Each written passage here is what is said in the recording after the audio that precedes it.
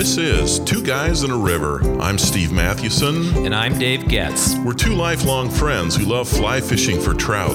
Our podcast is all about helping you catch more fish and deepening your love of the time you spend on the river. We are Two Guys in a River. For the love of fly fishing. Many years ago, I remember a friend suggesting that there was a better method for running the fly line through my guides than the one that I was using. We were getting ready to fly fish a stretch of the Gallatin River in Montana, and so I attached my reel to my fly rod, pulled out some line, and I began trying to thread my leader through each one of the guides. Now, if you've been around fly lines and fly rods for a while, you know the difficulty, and you probably think, what an idiot. You're right. Leaders are small in diameter and they're clear. My friend Kevin said, here, try it this way. He grabbed a section of the fly line itself, much thicker and much more visible, and he doubled it over to make a small loop. Then he showed me how to force the loop through each guide. Then when I was done, I pulled the thin invisible leader easily through the guide. And this was about 5 times faster than my method. No kidding. Yeah, besides the leader didn't slip through my fingers when I reached the top guide so that I had to start over. I always hated that. I don't remember when you learned that because I don't think we were living near each other at the time, but I do remember the moment you shared the hack with me. Yeah. It ticked me off that you were, quote, helping me, unquote, and I resented you for the afternoon, but then I swallowed my pride and added it to my tricks. Oh, man, there are so many little tricks, little hacks like this that don't immediately come to the mind of a new fly fisher. So today, Dave and I are going to share some of the little fly fishing hacks that we've learned over the years. Now, even if you're a veteran, you might learn one or two which you didn't know. These little tricks can eliminate some of the frustration, and some of them will help you catch more fish. Dave, what's something that you've learned? Well, let me say something before we give our first hack. All right. For fly fishers. And the first thing is, what you probably learned by now if you listen to this podcast is that Steve and I are not part of the fly fishing literati. We're not guides. We're not experts. We're just two guys that have fished together for a really long time. That's right. And so we both have day jobs. That's we right. both have kids in college, and we have lives outside of fly fishing. And we love fly fishing, but we're average. On a good absolutely, day, we're average. There's no doubt that's true. So the tips we have, or the hacks we have, we hope that you actually add your hacks to these, because I think together we're going to come up with a really great list. Yeah, that's right. We're kind of after newbies to fly fishing. It's just like any endeavor. There's so many little tricks to the trade that it's really frustrating at first until you start learning them. Yeah, absolutely. So, here we go. First of all, use a candle to wax your rod ferrules. It makes it much easier when you insert one section of your fly rod, that's the ferrule, into another. Then simply twist and tighten. I tend to be so anxious, ready to fish and trying to get out there, that I don't do these little things before I go fly fishing. And so there's, if you pull those out and they're too tight, they don't come out nice and smoothly, you could damage the rod. Yeah, you're right. Absolutely. You really could. Given my level of, tact, and I've never done that, but I've snapped a lot of tips off. You've broken a lot of rods Yes, other I ways. have. We need to do a podcast on that. How Dave has broken rods.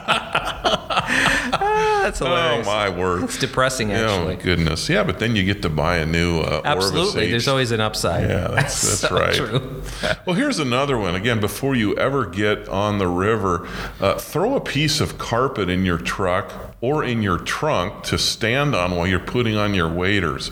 That's really a big deal. Yeah, it sounds so obvious, but it's nice because it keeps your truck or car cleaner, but it's really nice in the wintertime, especially when you're stripping down after being on the water for several hours and the parking lot is filled with snow. Yeah, no kidding. And the other thing too is if you don't have anything like that and you're just you've got your wader stockings on your on the gravel, then you pick up these little rocks, and about 5 minutes into your walk down to the river, you realize, I got to take my boots off. I got rocks in them. Yeah, no kidding. So anyway, you will rise up and thank us greatly for that wonderful Rise tip. up and call us blessed. That's exactly Okay, right. the next hack is to wet your leader knot before you tighten it. If you don't, the friction potentially will weaken the leader as you pull it tight. Other than being a subpar fly fisher, the number one reason I think that I lose bigger trout really goes back to how I tie my knots. And I can't tell you how many times when I've snapped something off and I look at where it actually broke, and of course it's right at the knot.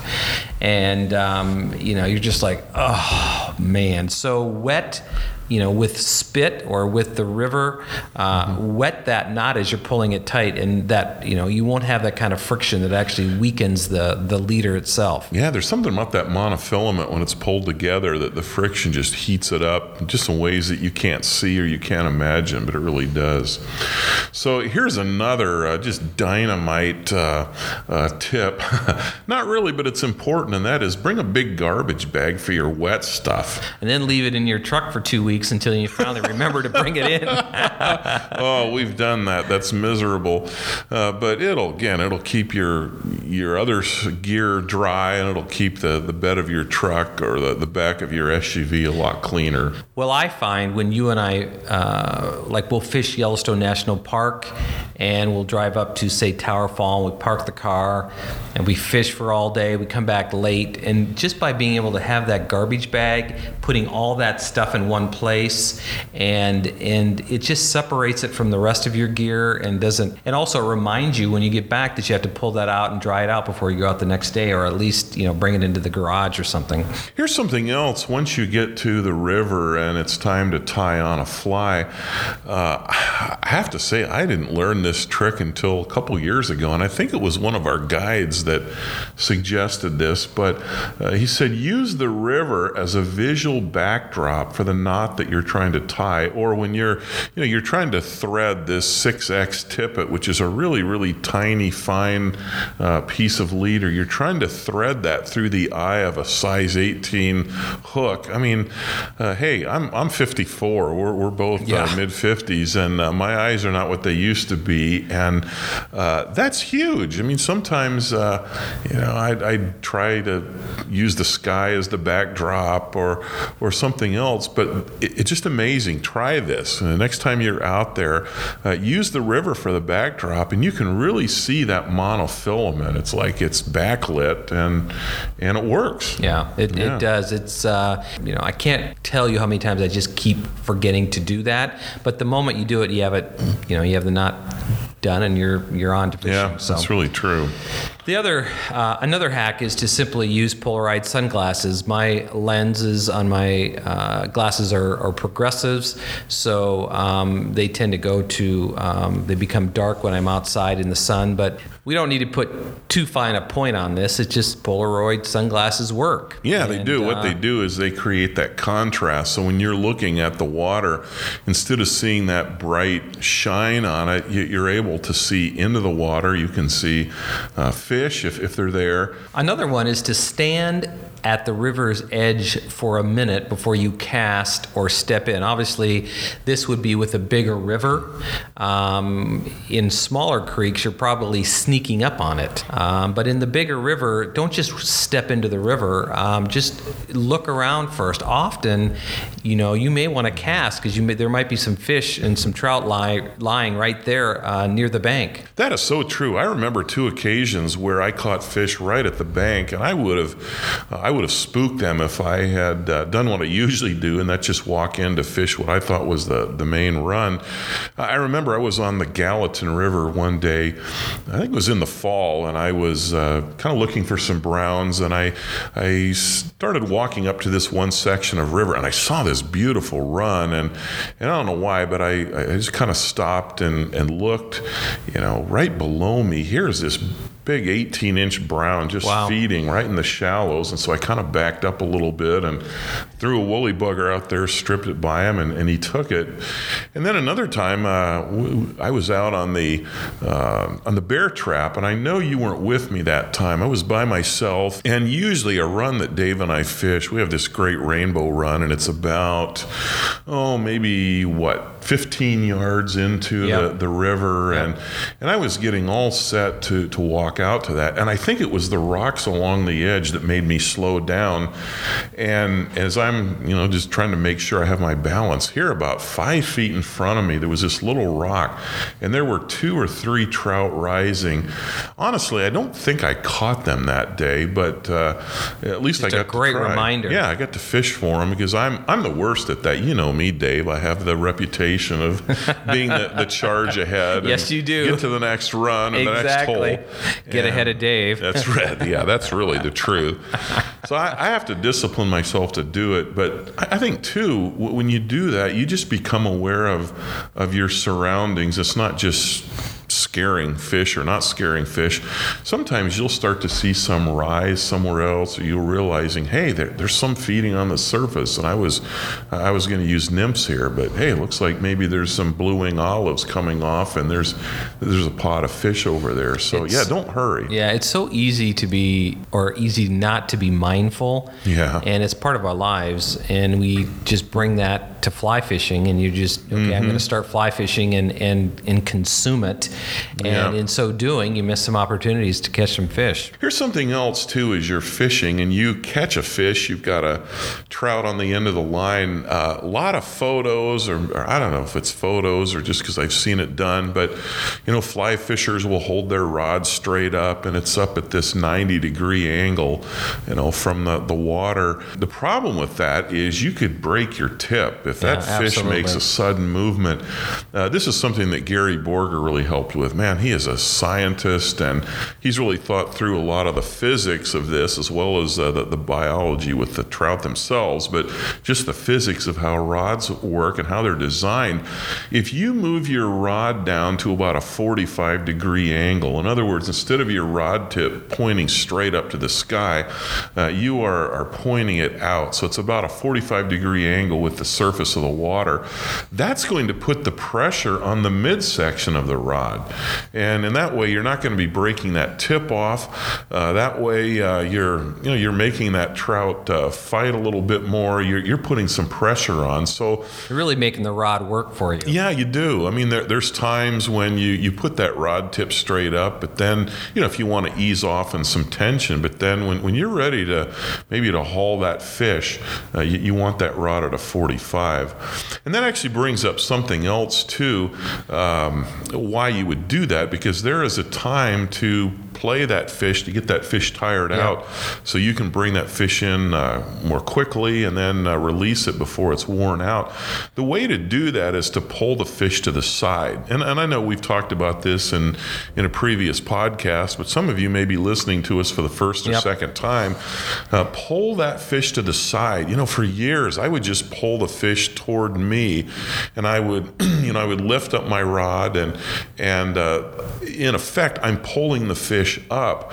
But what you want to do is to pull them to the side. That's what really tires them out. One more hack on bigger rivers, I think it's important to take the time to fly fish up from where the people put out of the river. Great point. If there are a lot of drift boats in the river, most likely they haven't fly fished the last 100 yards before they get out. And one of my tendencies is to always want to walk up 2 miles, right, or 3 miles to get away from folks. But sometimes where people are actually getting out of the water, just fly fish up from there on the near the public access. If it's a public access area, fly fish up 100 yards. Sometimes you'll find great little runs that have not been hit. That's really true. I remember we did that a couple of years ago. We were fishing just south of Livingston. You go through the canyon and kind of the mouth there where Paradise Valley appears. And we were fishing at Carter's Bridge. That's a place where a lot of people either put in or they take out. And I remember walking up that river just that first 100, 200 yards. And we actually had some rising fish, had some action that afternoon. And,